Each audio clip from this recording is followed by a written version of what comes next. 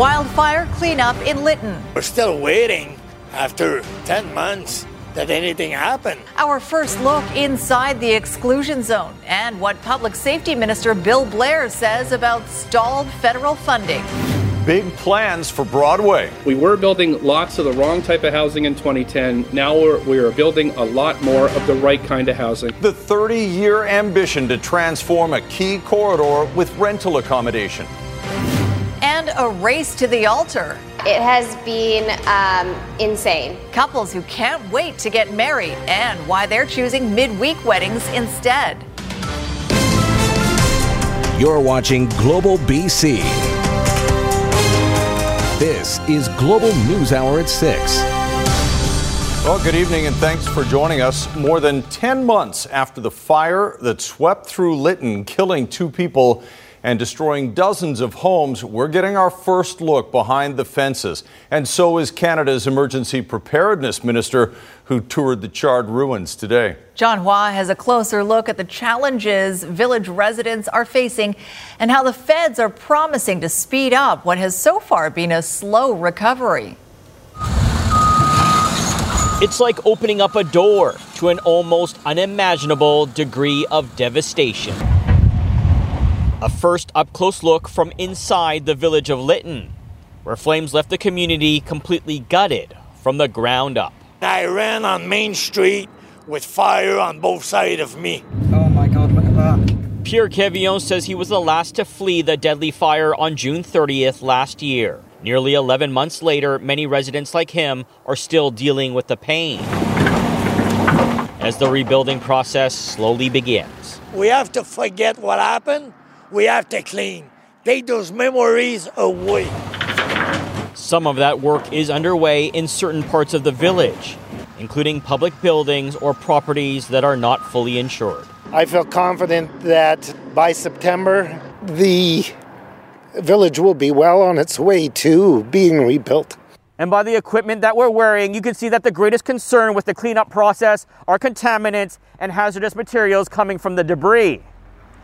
And while seeing work being done here in the village does offer residents some hope, you can also see why it's so hard to hold on to. When anywhere you look, there are heartbreaking reminders of just how far they still have to go. It's hard to heal when you see all those debris. After touring the damage himself comes a promise from Canada's Minister of Emergency Preparedness to fast-track federal funds through its disaster financial assistance arrangement with the province. A lot of people are very frustrated.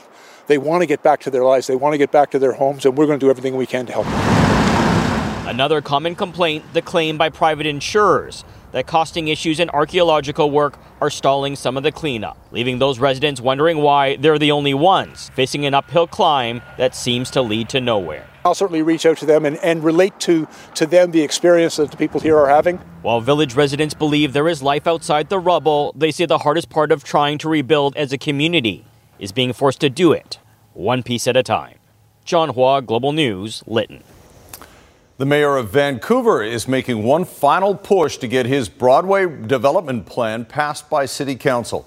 Kennedy Stewart announced today amendments made to the plan that he says will offer protection to renters in the area who are at risk of losing their homes due to redevelopment. Richard Zussman has more. It will fundamentally change the way Vancouver looks. And now, Mayor Kennedy Stewart is making one last push to gain support for the Broadway plan. In the past in Vancouver, large-scale plans have ignored renters, driving people out of their neighborhoods with little or no regard. The city amending the plan covering nearly 500 square city blocks. It would allow towers up to 40 stories along the new Broadway subway corridor and 20 to 30 stories in shoulder areas with density already between Vine on the west, Clerk on the east, 16th on the south, and 1st on the north. Any renter required to move during development will have guarantees from City Hall. My amendments to the Broadway plan will guarantee that in the rare case any current renter must relocate, that person will have the choice of either being generously compensated for moving to a new home or be guaranteed the right to return to replacement buildings with rents at or below what they currently pay. But critics are quick to point out there are no developers yet who have stepped forward to ensure the mayor's promises, including a commitment to pay for moving costs, both in and out, while a new rental suite is being built. The idea that in a tight rental market like Vancouver has, or maybe about 1% vacancy, you could take thousands of renters, move them while their buildings are being demolished and new buildings are built, which would take 3 to 5 years minimally, and then move them back, and then say that you're going to have the same rent or lower. It's just pie in the sky. The provincial government is largely supportive of the Broadway plan, but would not go as far to say that they would hold back money for transit projects if City Council votes against it. We want their governments and other local governments to consider affordability, yes, to ensure that there is good housing stock as part of these projects, but we respect the jurisdiction of Vancouver. The vote is expected to take place at Vancouver City Council on Wednesday. Richard Zussman, Global News, Victoria. A Vancouver Park Board Commissioner and mayoral candidate says a new tent encampment in downtown Vancouver is just the latest example of a problem that's out of control. As Paul Johnson shows us, John Cooper says the tent city in Crab Park isn't good for the city, its image, or for the people who live in it. On a sunny day, it's a stark and heartbreaking contrast. Vancouver's newly returned mega cruise ships and the city's Crab Park tent encampment in the foreground. Exploring the camp Thursday, we found conditions consistent with its predecessors, the Strathcona and Oppenheimer camps. After years of promises and even a new housing coordinator hired by the park board, here's what some residents told us about their situation. Has anybody offered you guys housing yet? Myself, no. I've been on a wait list 8.5 months. I've been down here 6 or 7 months now. Okay. I've not been offered any housing. We know there's propane tanks in there, and that's a big concern, I think, in terms of public safety for these people that are living there. Vancouver mayor candidate John Cooper says government response remains inadequate, both in the provision of shelter and incentivizing people to accept it when it's available. If there is housing available, you should have to be in there. You should have to take it. There's no reason for people to be outside in these conditions. The park board told Global News their rangers are regularly on the scene working on safety and that they're collaborating with other branches of government on more permanent options. But the politics of urban encampments may be shifting. Just this week, Seattle cleared out its biggest camp, and Toronto is considering using private security to keep camps from setting up in the first place. Also Thursday, another mayor candidate, Ken Sim, criticized City Hall's work on the issue, which hasn't amounted to much, according to Daniel. So Daniel, you say if the room was offered to you tonight, you'd take it, but it hasn't yet. Yeah, exactly. Okay. That's In Vancouver, Paul Johnson, Global News. Another Metro Vancouver mayor is embroiled in controversy. Langley City Council has censured Mayor Val Vandenbroek for what it says is conduct unbecoming a member of City Council.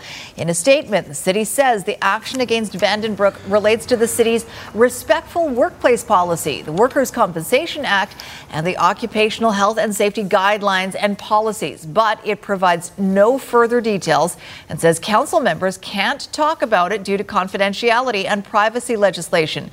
Press release indicates the matter was independently investigated by a third party, and Vandenbroek was given the opportunity to participate in the process. As part of the censure, Vandenbroek has been removed from a number of committees and jobs she had in her position as mayor. Now, late this afternoon, CKNW's Jazz Johal spoke with Vandenbroek on the decision by Langley City Council. Here's what she had to say just a short time ago. Is that there was some concern over certain spending. Citizens should be asking council why the full report hasn't been released and just piecemeal pieces of it. I think that I would hope that the citizens would ask why this full report isn't coming out. If part of it has been released, then why hasn't the full thing been released? That's what I would ask. A warning now about our next report, although it's a story that involves compassion. Some of the images might still be disturbing. The mother of a 15-year-old girl who was beaten and humiliated by bullies, with the video posted online, says the community is rallying behind her daughter with overwhelming support. Romina Dea reports. The victim's mother humbled by all the generous words of encouragement, love, and personal stories of bullying sent to her daughter. She didn't expect it. She felt very alone through this, other than, of course, having me.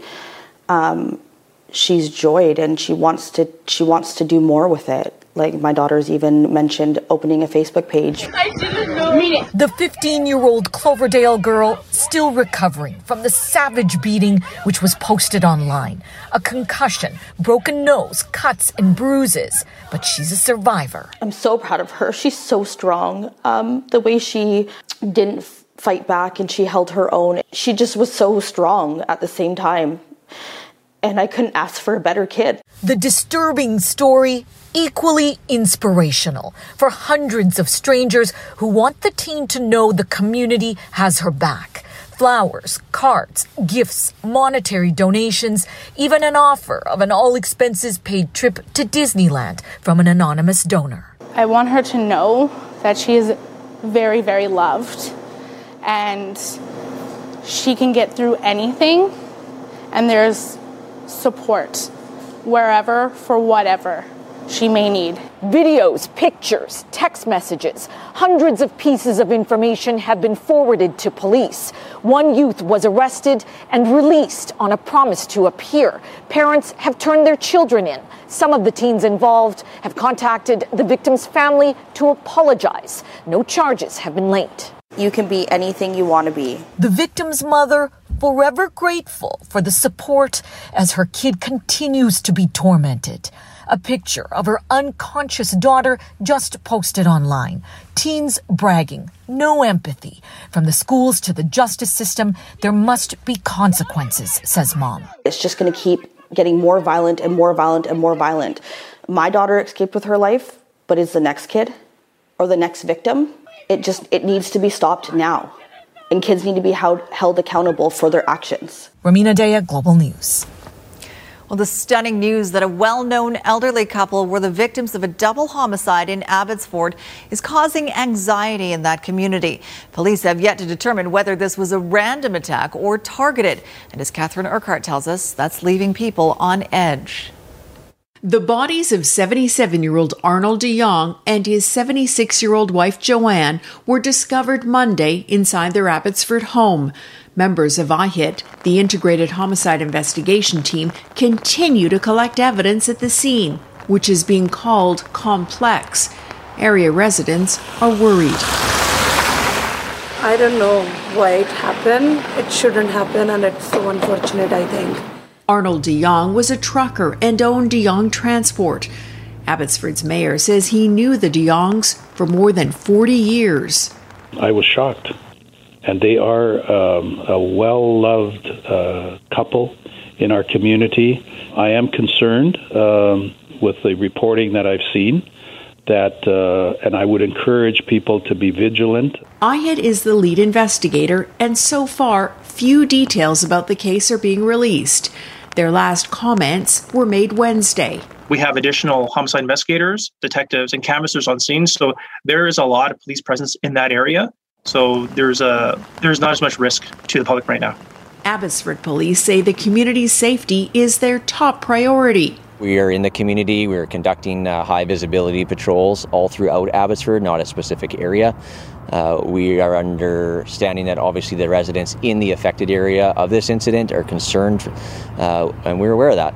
Anyone with information or video that could assist investigators is asked to contact IHIT or Abbotsford Police. Catherine Urquhart, Global News. The pandemic pushed back a lot of wedding plans, but now that things are getting back to normal, the race is on to get hitched. Unfortunately, it's causing some couples a little bit of heartache when they look at the calendar of available dates. That's coming up next on the NewsHour.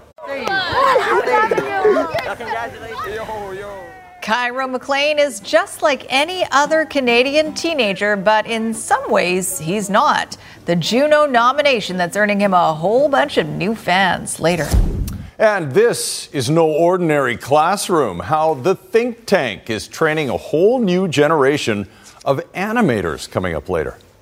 Right now, though, let's get a check of our COVID-19 numbers for the last week, and it includes increases in all reportable categories. Just shy of 600 people are now in hospital. 54 of those patients are in the ICU. There have been 59 additional deaths due to complications of the virus over the past 7 days. And we have nearly 2,000 new confirmed cases.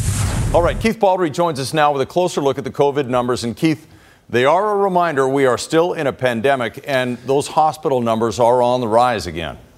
Yeah, that rise in the ICU number is quite significant and troubling. Hopefully that trend does not continue. It's hard to make week-to-week comparisons with only weekly dumps of data from the Center for Disease Control, but hospitalizations are a good indicator. So take a look at what we've seen the last 3 weeks.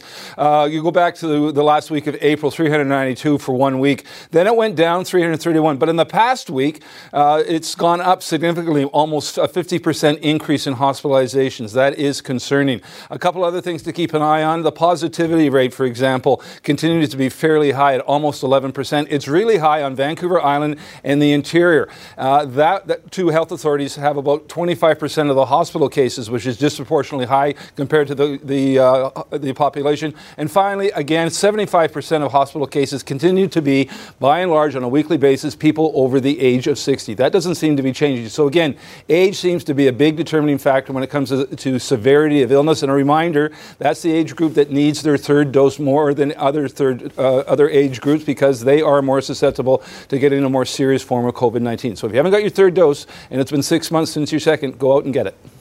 And if you can, get that fourth dose too. We know that's important as well. All right, Keith, thank you. Prosecutors have dropped 24 tickets against 3 church pastors in Chilliwack who held in-person worship services when they were prohibited by public health orders. A total of 66 tickets had been issued to the pastors of the Chilliwack Free Reformed Church, the Free Grace Baptist Church, and the Valley Heights Community Church. In a statement, the prosecution service says Crown lawyers reviewed 24 of those charges and determined the assessment standard was no longer met, although similar cases remain before the court. The Justice Center for Constitutional Freedoms, which represents the churches, says those withdrawn tickets would have totaled more than $55,000. And after 2 years, more than 2 years of small ceremonies and missed celebrations, it seems couples are no longer willing to wait for prime time to tie the knot. Since COVID restrictions were lifted, event planners have been seeing a rush in business, and it's leading to a new phenomenon: weekday weddings. Here's Kylie Stanton. These are the vow books. For 2 years, there were tears, stress, and heartache. Instead of "I do," these 2 little words, think small, had plans grinding to a halt. But fast forward to restrictions lifting. I don't believe we will have to go back to broad societal measures. And couples quite literally started racing to the altar. It has been insane. Everyone was pent up and ready to go.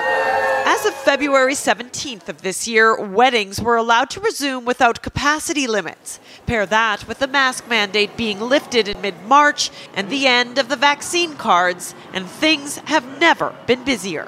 Basically went from 0 to 100. Friday, Saturday, and Sunday, all booked with weddings. Here at Shaughnessy Restaurant, they're having to get creative in order to accommodate the demand. We're seeing every day of the week, multiple in the same day. Definitely a lot more than we've seen in 2019, which was a regular event and wedding year. The venue hosted 45 weddings that year, while so far in 2022, it's at 85 and counting. Couples now willing to forego the typical summer Saturday and instead are open to any available date, even well into shoulder season. I'm looking at booking late October and November and into December. So with any event space, I feel like right now in this year particular, booking early is important. It's not just a relief for the couples, but also the industry that at one point was on the brink of collapse. The rush is expected to continue until at least 2024. And while that has its challenges, for better or worse, well, this is better. Certainly going through another, pandemic season would have caused a lot of businesses to go under. So it's definitely a best case scenario to have all of this demand. And now we're definitely here for it. Kylie Stanton, Global News. Coming up, family doctors disappear in Whistler. Most of my friends don't have any kind of family doctor at the moment. With this clinic now closed, a radical plan to save primary care under a better model. And sexual predators spiking drinks, where you better keep an eye on yours. After some earlier problems and delays over at the Patello Bridge, traffic has eased off in both directions, with just pockets of volume southbound down McBride on the approach. Thermador transforms kitchens with artful appliances that are intelligent and personalized, bringing unparalleled refrigeration and cooking performance home. The innovation is Thermador's. The expression is yours. Visit thermador.ca. I'm Trish Jewison in the Global Traffic Center. This May, join me for the BC Cancer Foundation's Workout to Conquer Cancer. Sign up on your own or as a team, and let's move every day this May and help change cancer outcomes. Register today at workouttoconquercancer.ca. Whistler is the latest BC community to lose another medical clinic, exacerbating the family physician shortage in the province. But as Aaron MacArthur reports, the closure is putting greater urgency on a new model of nonprofit primary health care and away from the traditional family practice. Get a little lunch. Wayne Gorman has lived in Whistler since 2008. When he lost his family doctor a few years ago, even the simplest of needs became a bit of an ordeal. Forced to line up and wait at the walk-in clinic. Most of my friends don't have any kind of family doctor at the moment. Now the doctor shortage has reached an all-new low. May 1st, the Town Centre Medical Clinic shut its doors. Both physicians retired and left 100 patients without access to primary care. Doctors in Whistler say there are no issues attracting new hires. There are plenty of physicians pulling shifts at the ER. The problem is the cost of family practice. The fee-for-service model doesn't really work here. The way that primary care is delivered over the last 5 to 10 years has just really blown up in complexity and cost. It's outgrown the business model. Whistler 360 Health Collaborative has been launched to better address the shortage. The plan is to build a dedicated community-based care clinic attached to the current health center that would be operated by the nonprofit. The administrative and overhead costs offset by the nonprofit, freeing up physicians to treat patients. So how can we offer those administrative services, hiring, training, managing of electronic medical records, so the doctors and nurse practitioners can show up, do their job, and not worry about cutting checks? The model already being implemented. Current funding has allowed for a nursing clinic to open, and several physicians have already taken the step to transition to the society. Vancouver Coastal Health has provided some space for new care providers to come on stream. Hopefully we are able to make steps forward to a larger facility that would house the 14 to 16 practitioners that ultimately we need. The next challenge will be obtaining charitable status, allowing Whistler 360 to pay for the professional management and a new facility. Aaron MacArthur, Global News. Up next, an eagle poaching case crumbles. We had nothing to do with the findings of those birds. They're sacred to us. What the men wrongfully accused say now the charges have been dismissed. And towel power, remembering that wild moment 40 years ago, immortalized in a statue outside Rogers Arena. Good evening. Still seeing some delays for eastbound traffic along Highway 1 through Vancouver and Burnaby, not helping. Crews are on scene to a crash just before Sprott in the HOV lane. Through Kermac Cares for Kids, expert repair for your vehicle helps provide expert care for kids. When you choose Kermac, you choose to support BC Children's Hospital. Kermac Cares for Kids. I'm Trish Jewison in the Global Traffic Center. Well, there are calls for a public inquiry to be held into a high-profile poaching case in BC.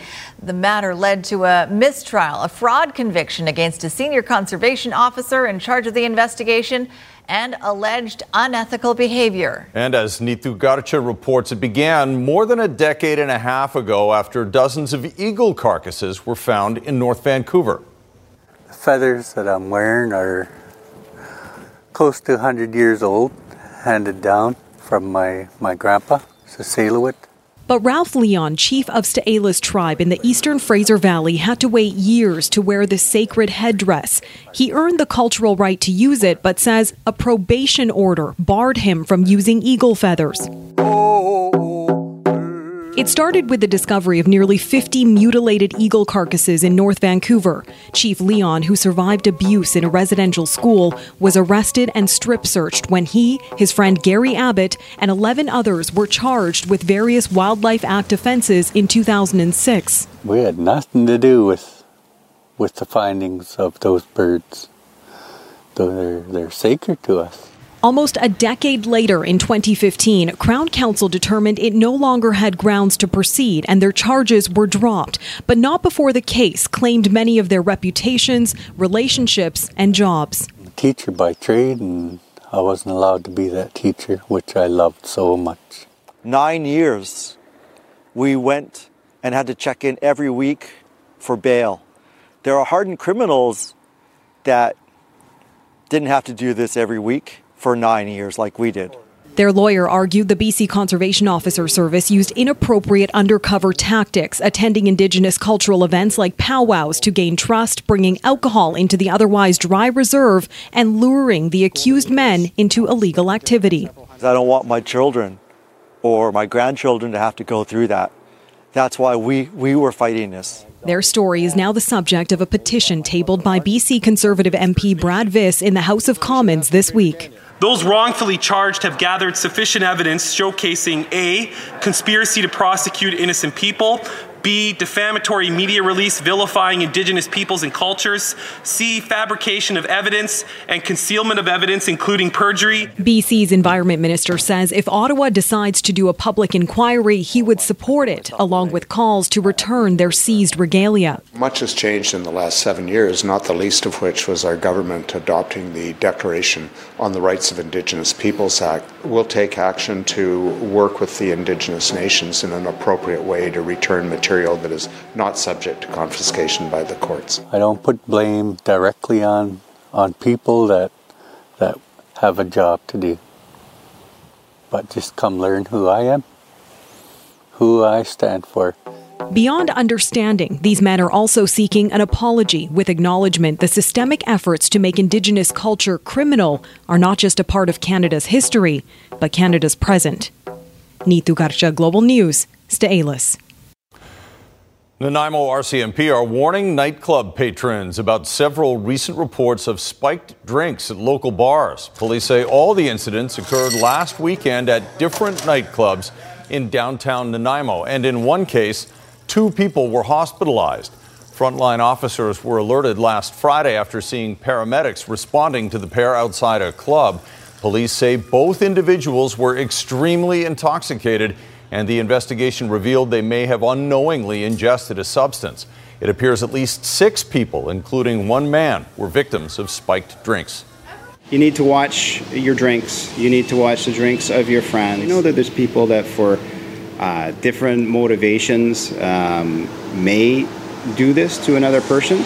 It could be a personal act of revenge. It could be an act of mischief. It could be something that's leading towards more of a sexual thing. We don't know what the motivation is in this case. And of course, anyone with information on any of the drink spiking incidents is asked to contact Nanaimo RCMP. Coming up, the coolest classroom you could think of. This is just an homage to Jules Verne, who wrote 20,000 Leagues Under the Sea. Where animators go to learn how to make movie magic.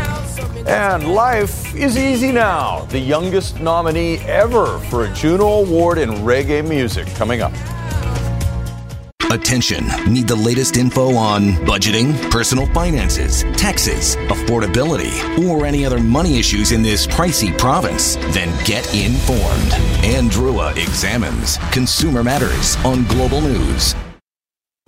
A lot of people are excited because a pro cycling race is returning to the Lower Mainland this summer. The venue this time is moving to Vancouver. And even closer to my neighborhood. Exactly. The inaugural Tour de Concord was held at the east end of Metropolis at Metrotown last year. But this year, the Free Family Festival will take place near False Creek on the afternoon and evening of Thursday, June 30th. Along with the kids race, the main event will feature 2 pro races on an 850-meter closed-circuit course, starting and ending at BC Place.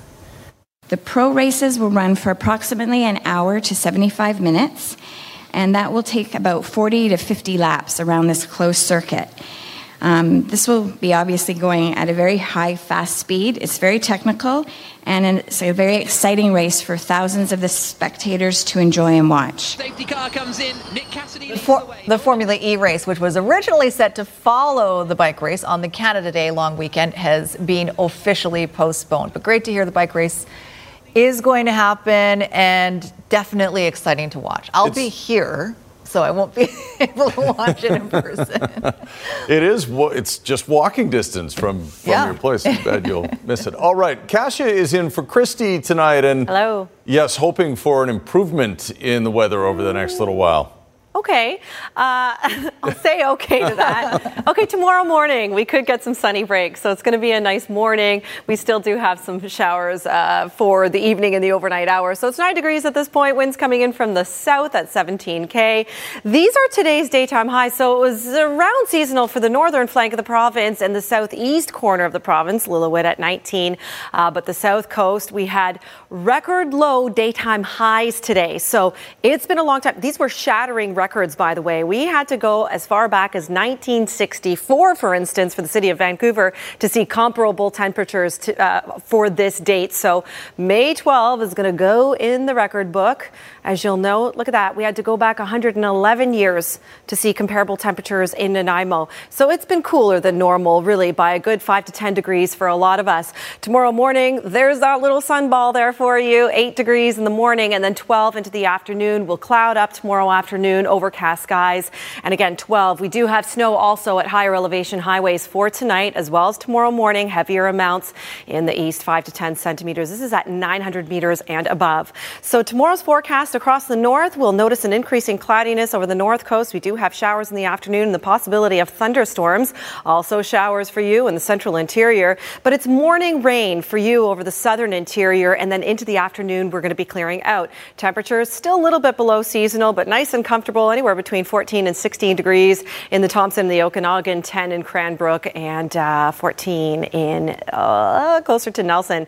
Now over here on Vancouver Island, we'll cloud up into the afternoon, and then we'll see some showers on Vancouver Island in the afternoon. It's not until the evening that we could get a few showers in Metro Vancouver Friday night, and then Saturday it's just a slight chance of a shower. Your Centra Windows weather window is brought to us by David Nixon. The fresh powder over the Vancouver Island mountains. Beautiful, but a little late for that. As long as it melts slowly. Yeah, that's good point. Important. All right, thanks, Kasia. Canada's biggest music awards show, the Junos, is set to return live and in person this weekend. And among those walking the red carpet will be a Toronto area teen with extraordinary talent. Talent that not only has him up for a nomination, but has secured his place in the award show's history books. Global's Kayla McLean has his story. By all appearances, Cairo McLean seems every bit like your average 13-year-old. I play basketball, I play video games, 2K, obviously, because I'm a basketball fan. Other than that, I like to read and hang out with my friends. Totally average. We're gonna rise again. Except he's anything but. Whoa. You see, Cairo wrote this song, Rise Again, off his 2021 EP, Easy Now. Not only is it his first ever release, but it earned him an historic nod at this year's Juno Awards, the youngest person ever to be nominated for Reggae Recording of the Year. You know, like, it's my dream come true. Not bad for an 8th grader who taught himself how to play the guitar and picked up his first instrument, the drums, when he was only 3. We used to play a lot of rubber dub around the house often. So like Super Cat and Yellow Man and Zungo, Zungo, go, Zungo, Zen. And all the greats. Cool it down, Mr. Politician Man. I'm wondering what you got in your plan. Is it inspired by the godfathers of reggae? Cairo says his music and lyrics follow the tradition of reggae as a genre of protest against systems of oppression. The message I hope to get across in my music is, as I said, everyone deserves a fair chance, you know? You see a lot of bullying and you see a lot of racism, especially what happened with George Floyd a few years ago. I feel like those issues need to be tackled because they're very deep-rooted in society. Like any star, Cairo already has his groupies. That's all right now. That's all right. That's all right now. But none perhaps more devoted, more adoring, or more proud than his mom.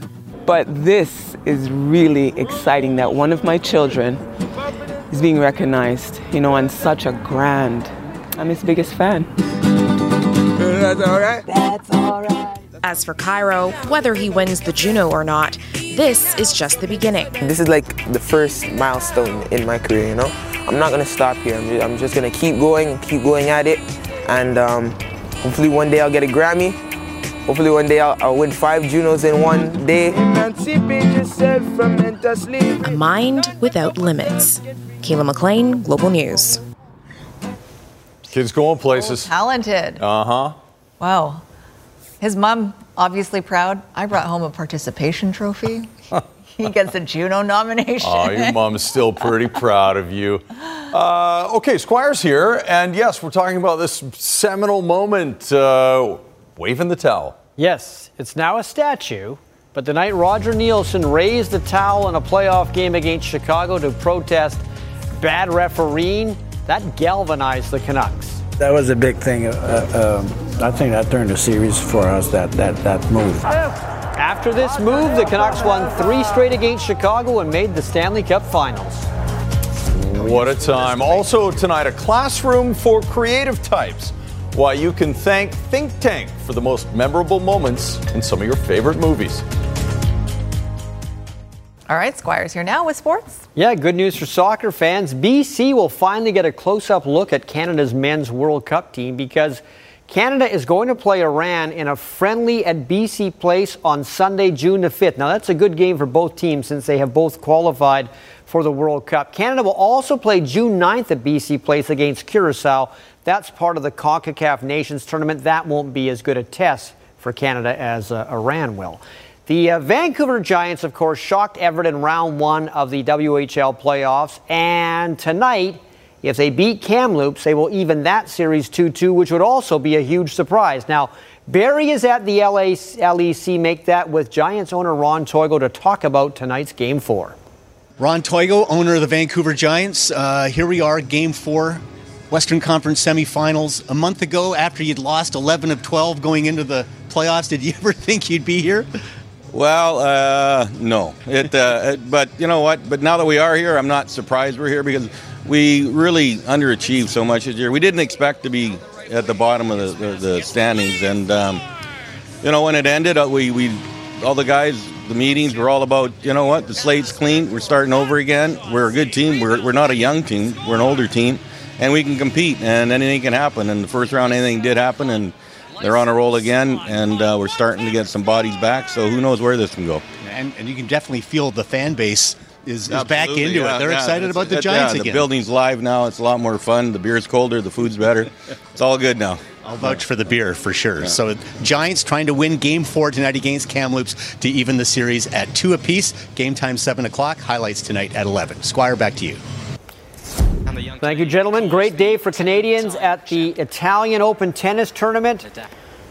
Bianca Andreescu made the quarterfinals. Felix Auger-Aliassime made the quarterfinals. And Denis Shapovalov had to play Rafael Nadal. He lost the first set 6-1, but Denis stepped up his game in the second set, and he won it 7-5. In the third set, Nadal broke Shapovalov in the first game, but Denis got that right back. Now, Nadal definitely had a sore foot, so that didn't help him. But Shapovalov, sensing the opportunity, Big forehand down the line. He took out Nadal in 3 sets, 1-6, 7-5, 6-2. So Denis Shapovalov joins his Canadian friends in the quarters in Italy. Well, the shocking winner of the Kentucky Derby is not going to run in the Preakness. Rich Strike will pass on the second leg of the Triple Crown, but he will apparently run in the Belmont Stakes, which is the third leg. Rich Strike was an 80-1 winner in the Derby, coming from behind when the favorites were burnt out from a very quick pace in the first part of the race.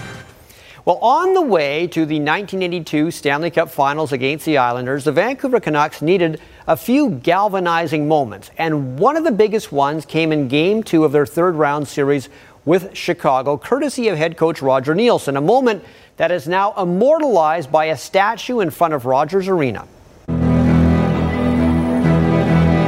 If you don't know the history, you might think this statue is of a man surrendering.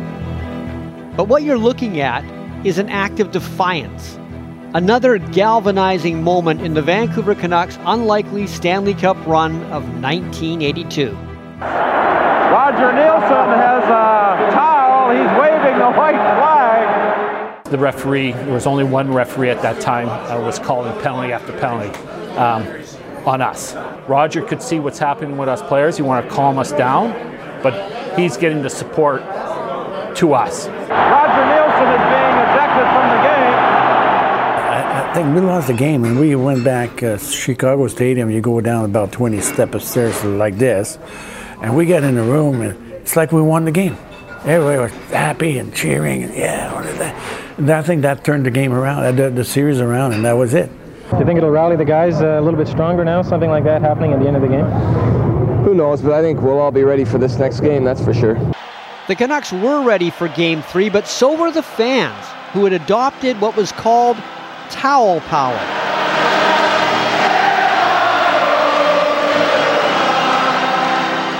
The white towel, you see orange towels, blue towels, red towels, all over the world.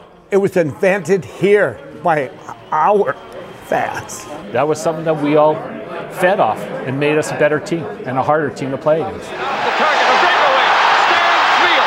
He's onside. Smeel. Score!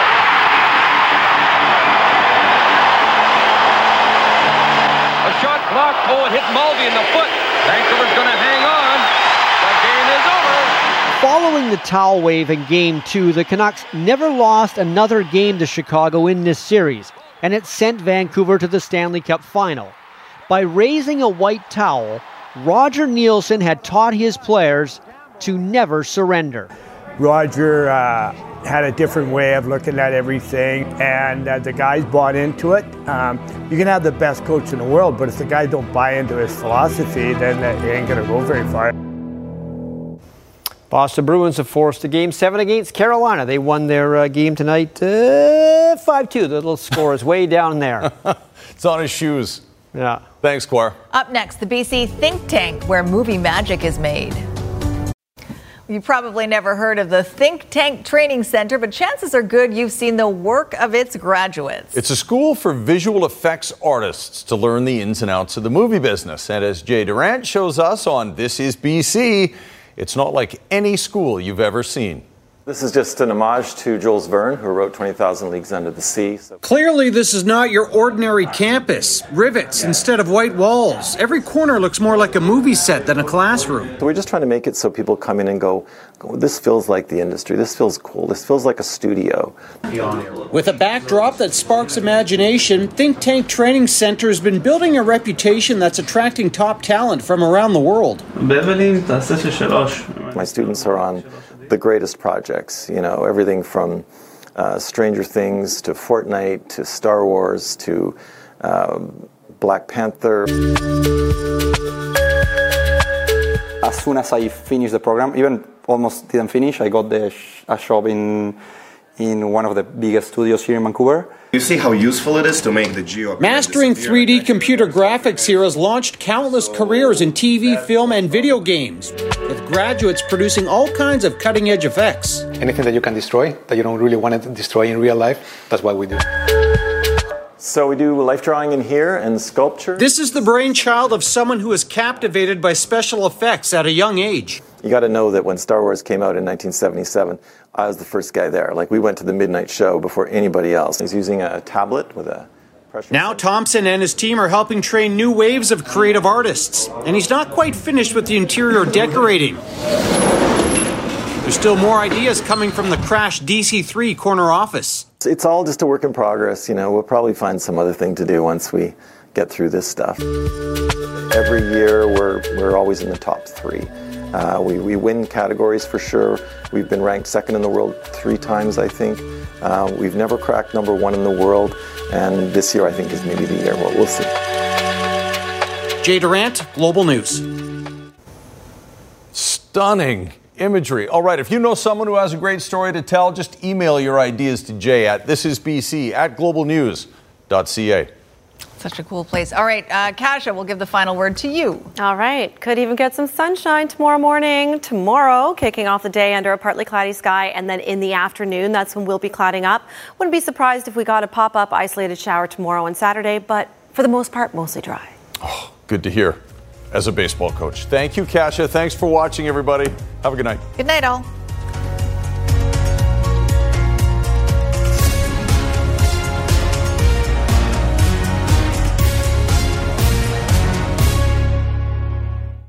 Hi, it's Shauna, and I might be a bad parent because my kids think French fries are vegetables. Hey, it's Ryan, and I might be a bad parent because I went out for wings when my wife was in the hospital after giving birth. Johnny here. I might be a bad parent because in my house, the tooth fairy gives pocket change. But we're not alone. Len emailed us and said his 6-year-old daughter's Tarzan moment going from love seat to lazy boy by curtains made him more proud than any dance recital. And Andy left his 2-year-old at the rink. All right, guys, I'm sure we're not alone. Like Andy's kid. For stories and confessions like this, make sure you check out our podcast. It's called Bad Parents, and it's available wherever you get your podcasts. I left a glove at the rink.